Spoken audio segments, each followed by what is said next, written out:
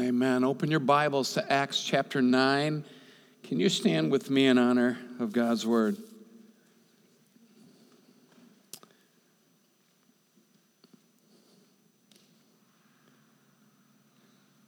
Look at Acts 9:1. We'll read a few verses here. It says, "Meanwhile, Saul was uttering threats with every breath and was eager to kill the Lord's followers.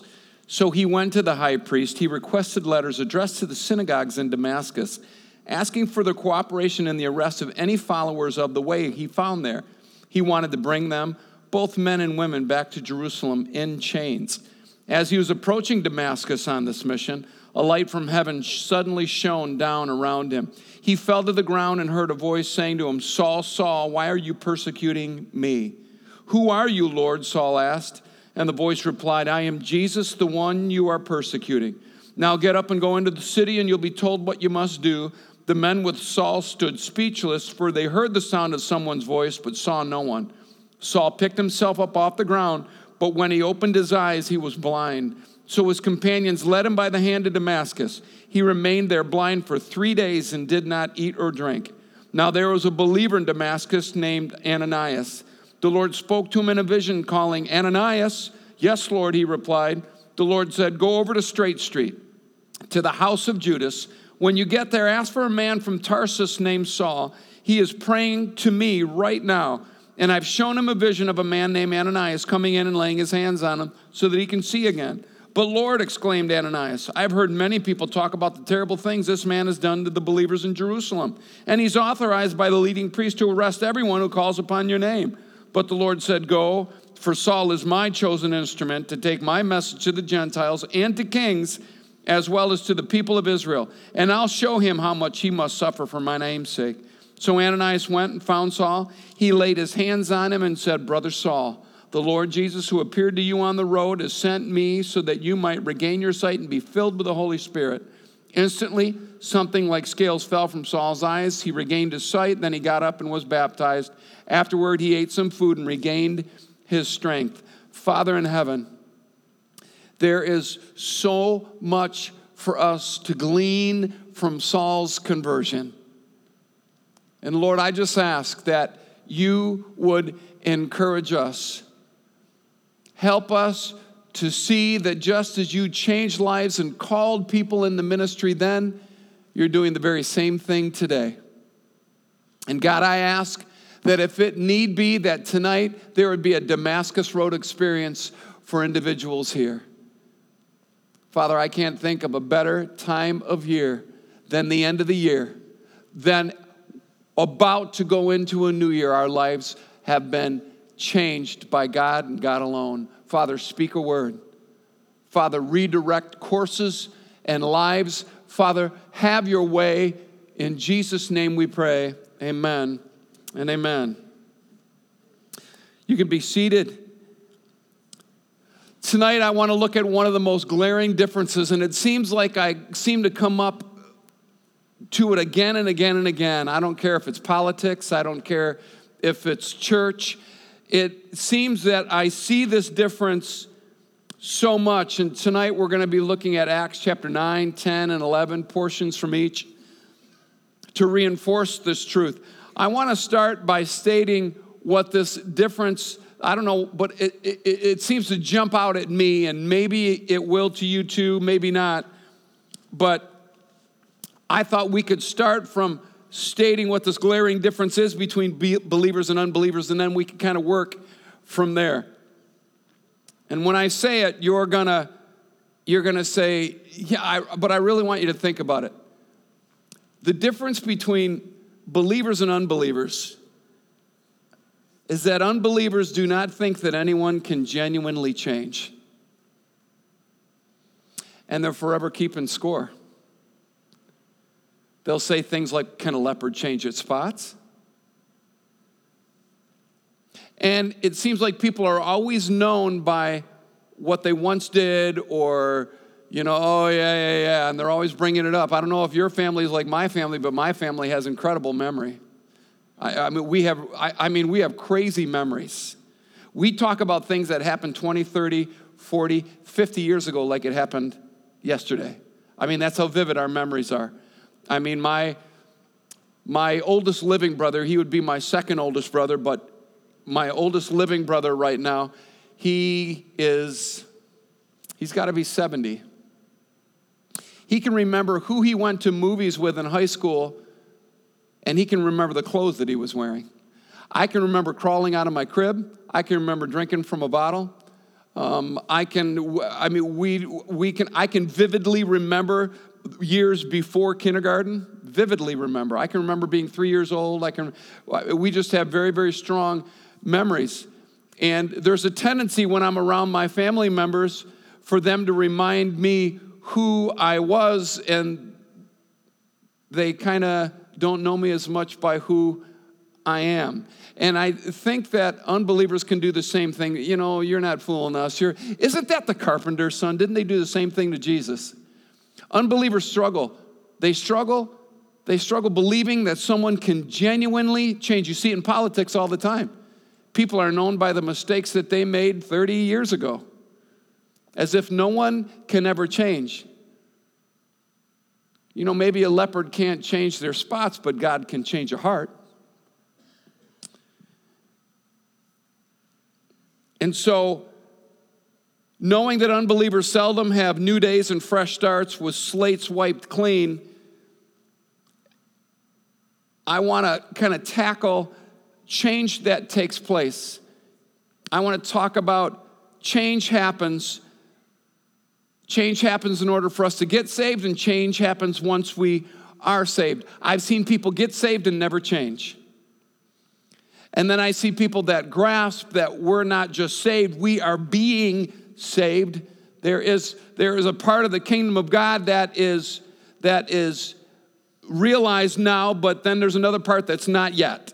There's a part of the kingdom of God that is here right now, and then there's a part that we'll fully realize one day. There is ongoing change in the life of a healthy believer. And I want to talk about these two dynamics tonight, because believers in Jesus Christ, especially those who attend church regularly, see change consistently happen in lives. And so to illustrate this a little bit, I want to talk about my life, maybe give you a portion of my testimony that I don't think I brought up much. And Lisa's always saying to me, why don't you share some of the stories that you've not shared before? You seem to share some of the same stories. And I'm like, okay, I'll share.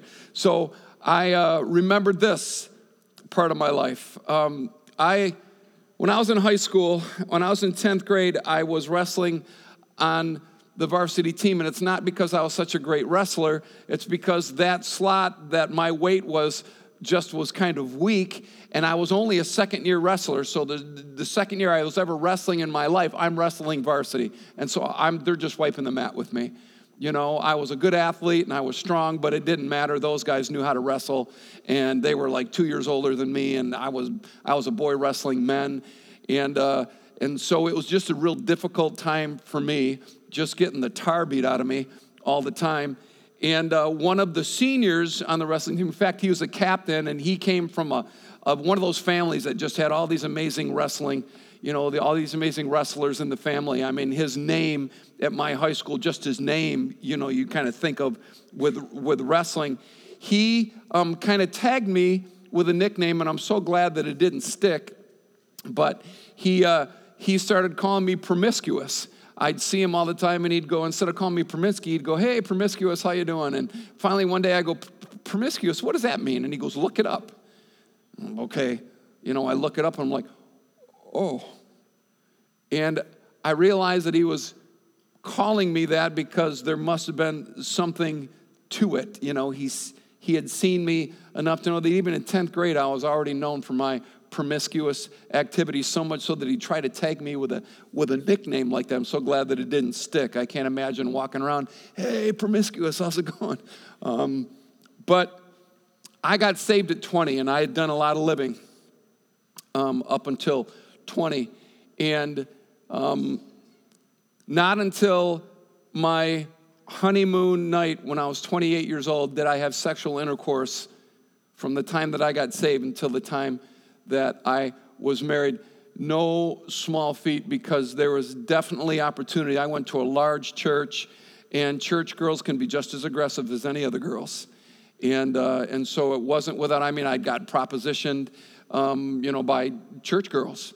And so it wasn't like there weren't obstacles, but my sex drive, God didn't change my sex drive, God changed my heart. He changed my heart, and he made me value things that I didn't value before. I'm a life that's changed. And if God could change me, I believe that he could change anybody. And so I want to look at two examples of change in Scripture tonight. One powerful example of going from darkness to light at conversion. The other one is someone that's already saved and filled with the Spirit whose traditions got challenged to the core. And before we jump on I don't have any traditions. We all have traditions. And some of them are good and healthy, and some of them are just things that we instinctively believe so strongly that they almost take on a greater importance to us than God's word. And so I want to challenge these things tonight. So if you guys are in for it, let's look at it. Many of you know before Saul became the Apostle Paul, he was a vicious murderer of Christians. And it didn't matter to Saul if they were men or women. What he would do is he would have them arrested. He'd have them dragged out of their very homes. And more often than not, they would be beheaded. That was typically what would happen to them.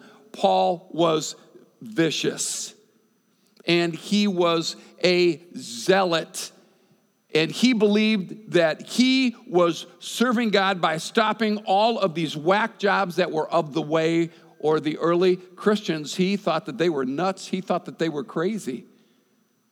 And so here he has got papers from he has authorization from the leading priests. He has got more power at his disposal than he's ever had before, and he's going to make good on it. And he, the Bible says, is still breathing murderous threats as he's on the way to Damascus.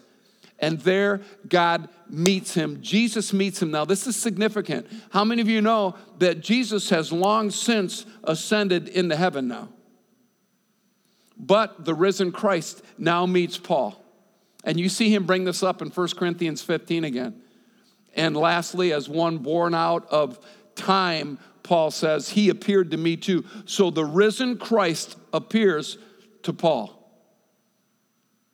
and levels him, knocks him to the ground, and he's blind for 3 days. And yet he immediately knew that it was the Lord. Who are you, Lord? I'm Jesus, the one that you're persecuting. Isn't it amazing that Paul was persecuting the church, but Jesus said, I'm Jesus, the one that you're persecuting. How many of you know you mess with Jesus' body, you mess with him? It's his body. It's his body. And you don't touch his body. You don't mess his body. Whenever I hear somebody ripping on the church or they're vicious towards the church, I'm thinking, you're messing with Jesus.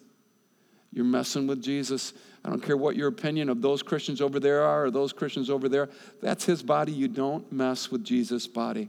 I'm Jesus, the one you're persecuting, Paul. And that's why your butt's on the ground right now. I love this account.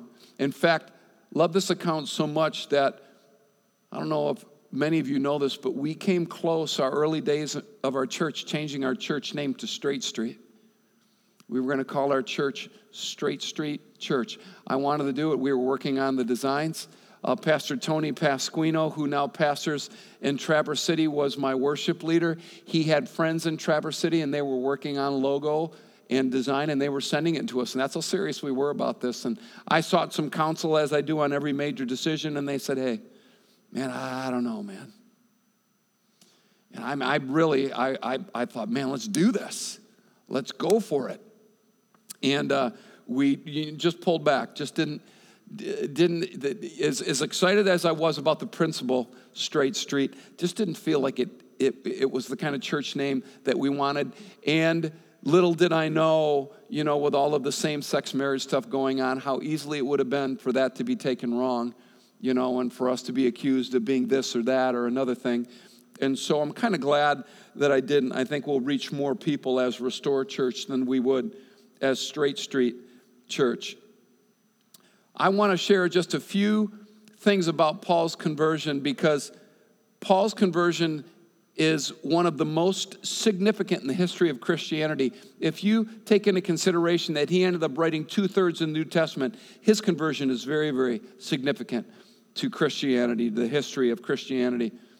But so significant was Paul's conversion that Luke records it not once, not twice, but he records it 3 times in the book of Acts, Paul's conversion. You see it here in Acts 9. You see it before a Jewish crowd in the temple area in Acts 22, and you see it before King Agrippa in Acts 26. 3 times Paul's conversion is mentioned. As one commentary put it, Paul went from persecutor of the church to persecutor for the church, or persecuted for the church. My favorite part of Paul's conversion is Acts 9:10 through 16. And I love this portion of Scripture here. Now there was a believer in Damascus named Ananias. The Lord spoke to him in a vision, calling Ananias. Yes, Lord, he replied. The Lord said, go over to Straight Street to the house of Judas. When you get there, ask for a man from Tarsus named Saul. He's praying to me right now. I've shown him a vision of a man named Ananias coming in and laying hands on him so he can see again. But Lord, exclaimed Ananias, I've heard many people talk about the terrible things this man's done to the believers in Jerusalem, and he is authorized by the leading priest to arrest everyone who calls on your name. But the Lord said, go, for Saul is my chosen instrument to take my message to the Gentiles and to kings, as well as to the people of Israel, and I'll show him how much he must suffer for my name's sake. Well, let's be honest. Put yourself in Ananias' shoes. You cannot blame him. But Lord, I've heard about this guy. And the Lord said, go. He's praying right now. Go. And he's seen a vision. Ananias, he's seen a vision of you coming in. I mean, can you imagine? Can you imagine that? The Lord tells him, go. He's praying right now. He's my chosen instrument. And isn't it amazing that the Lord called Paul, or then Saul, his chosen instrument before anybody even knew of his conversion? Ananias is like the first to hear of it. And yet God said, yeah, that guy that was murdering Christians, he's my chosen instrument. Can you imagine, Ananias' brain? It's like those commercials where there's just a puff of purple smoke. It must have just blown his mind. Your chosen instrument, what, to kill us all? Chosen instrument. Go, he's praying right now, and he's had a vision, and he's seen you coming and laying hands on him. I love it. I love the whole concept of everything that took place at Straight Street. I love the fact that Paul, who thought he was seeing so clearly, was blind for 3 days. Ananias comes in and lays hands on him. He gets filled with the Holy Spirit. Scales fall from his eyes. I mean, what an amazing, amazing moment. It's why I wanted to change our church name to Straight Street. Man, what an awesome name it was. Yet God would show me that that's not as much of who you are as you are going to be used to be a place of restoration and healing in the community. I love how God is declaring who Paul is before anyone even knew about him. He's my chosen instrument. Isn't it amazing that God can use anybody that he wants to? As just kind of like a great big in your face to everybody. Seriously, this guy that's killing Christians, I'm going to change his life. He's going to run into a brick wall called Jesus. I'm going to change his life, and I am going to use him like no one has been used. I'm going to use him.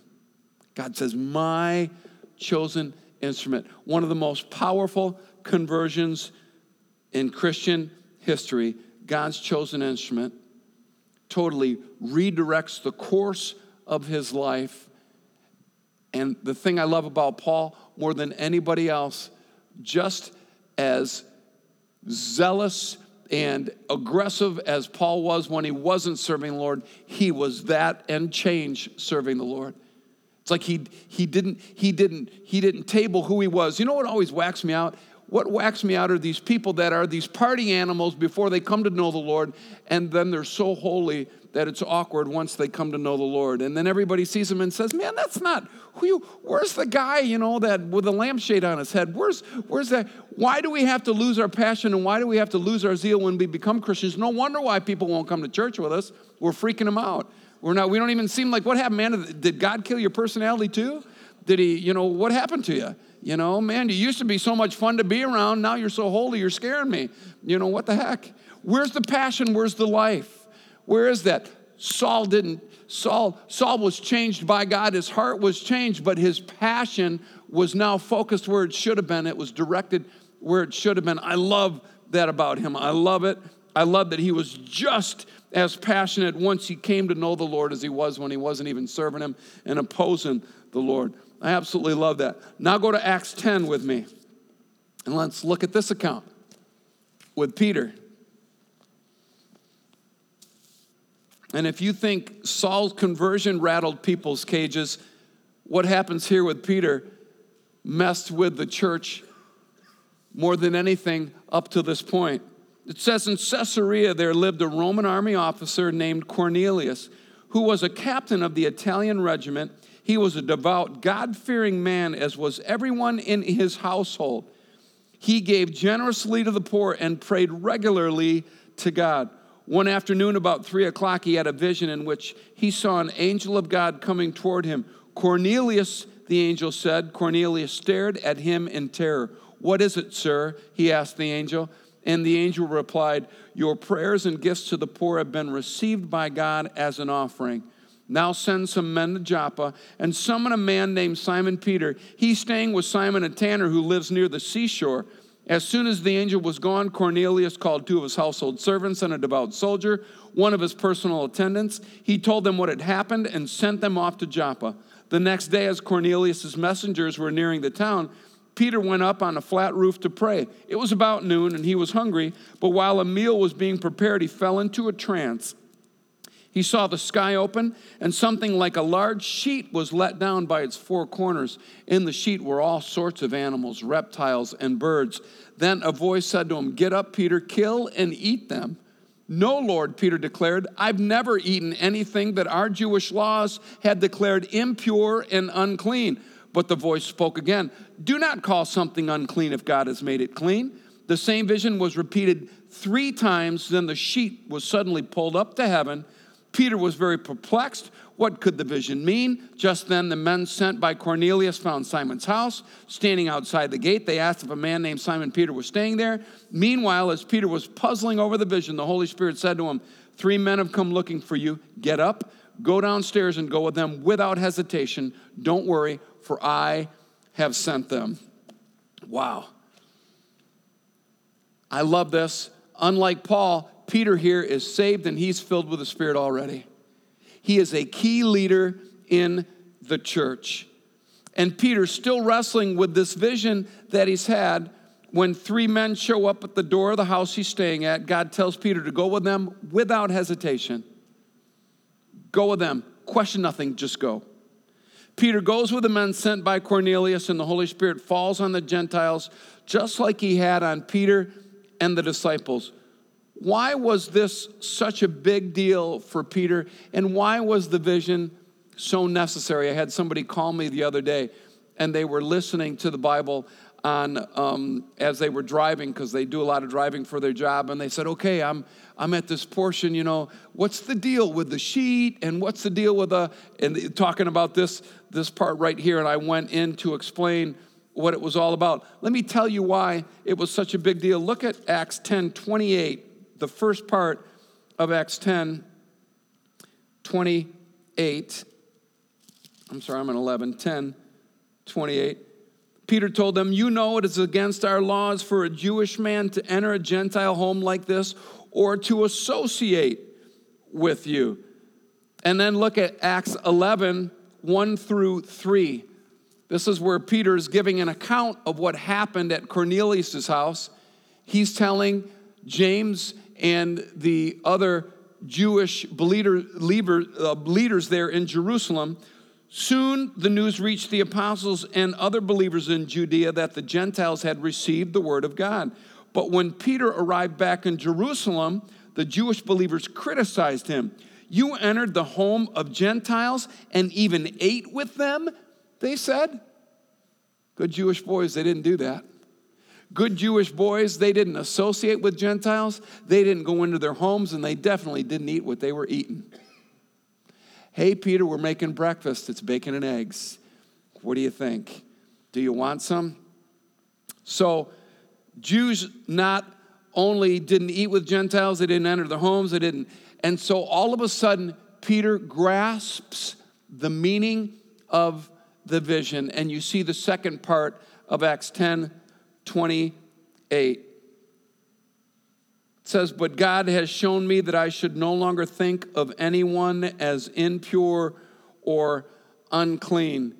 See, Peter realized that God wanted him to reach the Gentiles. Isn't it amazing that in order for God to use Peter to reach people, he had to deal with some of Peter's traditions?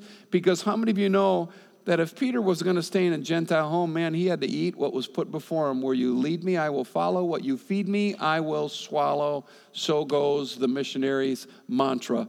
So here, Peter's in a Gentile home. I'm sorry, we don't have anything kosher here. No lox and bagels, but we do got a pig that we just slaughtered out back. And Peter had to eat what was ever put before him. And God had to deal with this because how many of you know if God hadn't dealt with him, he would have been all hung up in his traditions and he wouldn't have ministered to them effectively. I should not be sitting here.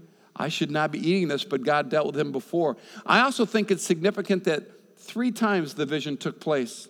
How many days was Paul blind? 3. I think there's a significance there. I think that we can be spiritually blind, and I think we can be blind in our traditions. I think that we can be blind, and then we can see at conversion, just like Saul, who became Paul. And then I think we can be so blinded by our traditions that God can't use us. And let's just be honest, I don't think that what we're talking about is a determiner as to whether we go to heaven or not. I think we're talking about usefulness. I would like to use you in the lives of some other people, but if you can't get over some of your spiritual traditions, if you can't get over some of these things, if you can't make these hurdles, I've used you. You're pretty capped out. You're pretty ceilinged out here. I won't be able to use you any more than you. And I'm so grateful for how you've been used, but I would really like to use you more. See, I think God wants to use us a lot more than maybe we could see ourselves being used, but we've got to get over some of our hang-ups. We got to get over some of the things that we want to make a big deal. I don't always believe that it's as big a deal to God as we'd want to make it a big deal. Some of the things that we're hung up on here in America, I guarantee you they're not hung up on in other countries.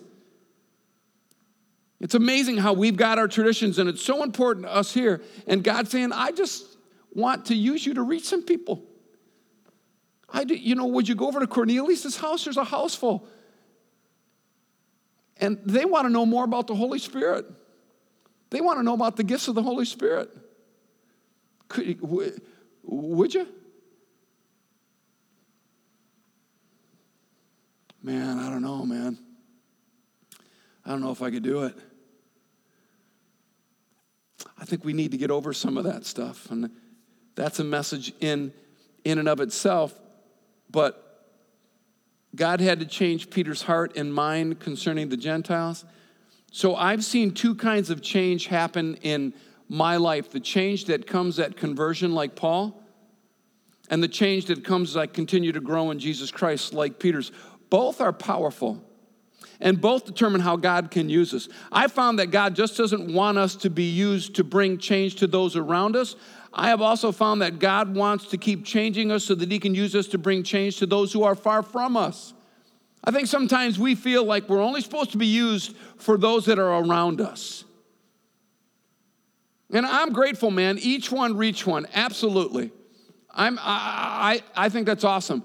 But what if God wants to use you for a bunch of people that are far from you, that are way outside of your circle of influence?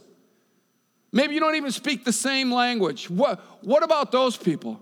Can't God do whatever he wants to do?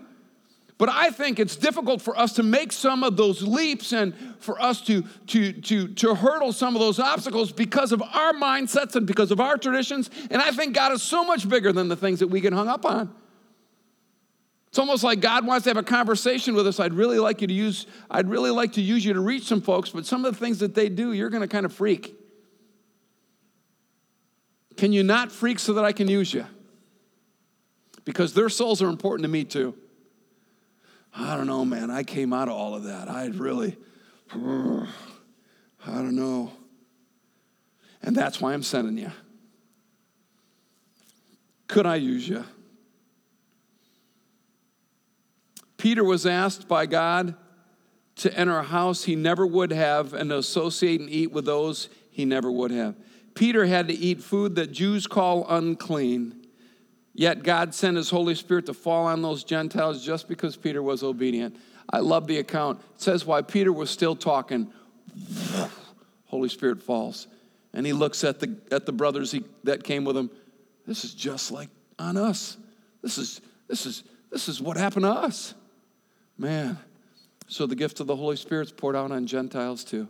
Peter never would have seen it, never would have been a part of it if he couldn't have allowed God to deal with his traditions. And I love the fact that God didn't even give him time to think about it. While Peter was still puzzling over the vision, God said, hey, 3 men are at the door, go with them without hesitation. Okay. He must have been in like the Twilight Zone for a little bit. God's telling me to eat things that are unclean. Now he wants me to go with the people that are unclean. How many of you know that God's vision is always bigger? God's heart is always bigger. So I want to offer a few thoughts here. If we're not careful, we can exchange relationship with God for traditions about God. And I have found this out. Whatever you do, don't make the things that are important to you more important than God is to you. Don't do it. Don't you dare do it. I don't care how you were raised. I don't care what denomination you were raised in. Don't you dare make the things that you've been raised with more important than the God that you've come to know. In fact, the healthier the relationship that you have with Jesus Christ, the more he's leading you, the more you are discovering, the more he is revealing to you. It is an ongoing freshness and newness. And just when you think you've got the corner on a certain theological market, God blows your mind, fries your circuits. I'm so grateful for a God that fries circuits. So grateful. Religion says this is how it is and asks that you come to them. Relationship that says this is who he is and goes to them. Let me say that again. Religion says this is how it is and asks that you come to them. Relationship says this is who he is and goes to them. See, religion wants you to come to the box. This is my box. Would you please come to it? No, I won't come to you because I don't want to step outside of my box. This is my box. I'm comfortable in my box, and if you want to be a part of me or want to be a part of us, then you need to come to the box. See, relationship has no box. Relationship's not confined to a box, so a relationship can go. A relationship can step outside of the box. Relationship realizes that it's not about the box. It's about the God of the box. And I've got God wherever I go. I don't have a box. Religion says, this is my box. And you either like my box, you embrace my box, or you don't. Relationship says, yeah, there's a box, but I want to tell you about why I go to that box. And I'm willing to step outside of it because I don't lose significance as a believer in Jesus once I step outside of it. What's going to happen if I step outside of the church's front doors all by myself? What's going to happen? See, we want these traditions and we want this formula and we want this box because we're comfortable in there. It's cozy and it's warm in there. And it's a little bit scary out there. But what about all of the people that came to us when we were out there? What about all the people that were unafraid and unashamed and they reached out to us? And they didn't worry if we thought that their pastor was a little weird or the church was a little stiff or a little starchy. They didn't care. Man, we want you to come. No, we'll come get you. We'll come pick you up. No. Well, how about if I just come over and have coffee with you and we talk? Man, we've been talking for a few weeks now. I really want to go check your church out. Man, that would be awesome. Maybe people want to see if we're real and if we're genuine before they ever are a part of something that we place so much important significance on. Religion is a box that you can't venture too far from. Relationship knows no box and ventures out. Isn't it amazing? The Bible does not record Jesus saying, tell them to come so that you may make disciples of all men. It says, go out. Go out. Go out. Go out. The majority of Jesus' ministry was outside of the synagogue, outside of the temple. The majority of it. That's where it was done. In fact, I think some of his greatest opposition was inside the church.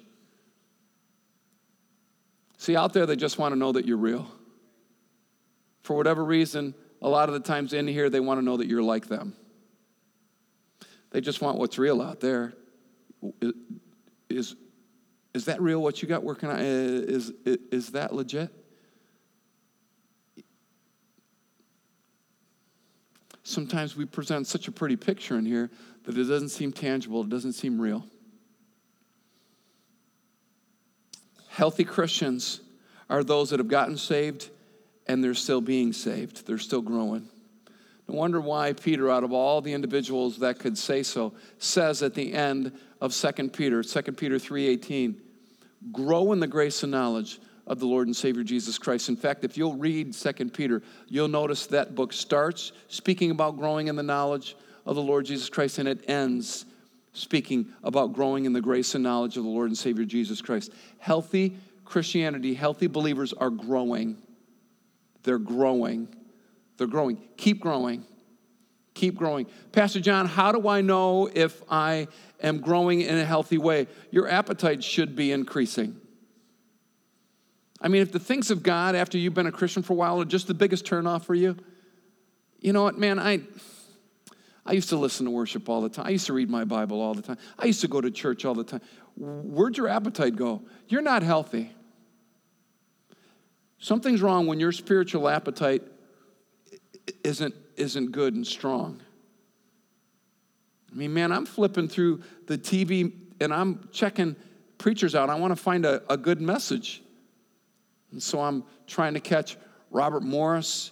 I'm trying to catch these preachers on Stephen Furtick the other day. If I don't get caught up in what he's wearing, I'm watching him. He can preach.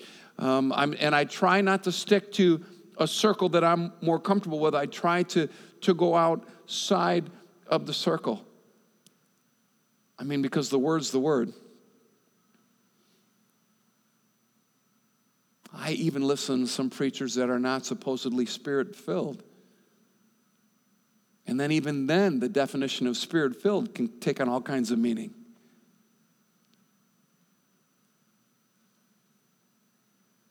I mean, when you're hungry, you're not too fussy. 2018, I want to so get outside the box. I'm afraid of getting boxed in. I think I got a fear. Let me confess my fear. I am afraid of getting boxed in. I'm afraid of getting so lost in the church that I never venture out of the doors again. What if we went street evangelizing? What if we went down to the fair and led people to the Lord? What if we did crazy stuff like that? Some of you are just freaking at the even thought of that. To be true, when our church started years ago, that's what we did, our very first church picnic. We went street evangelizing, and then we met for a picnic afterwards. That's what we did. When we started the church, I would walk around with my business cards, and I'd walk around and go door to door and just say, hey, you know, we're a church, we're meeting in the middle school. Just wanted you to know about us. We're going to find a way to get out there in the community. That's what we're going to do. Because as we go out, we're changed. And it's always for the better. And so tonight I want to close in prayer, and we'll open up the altars if anybody wants prayer.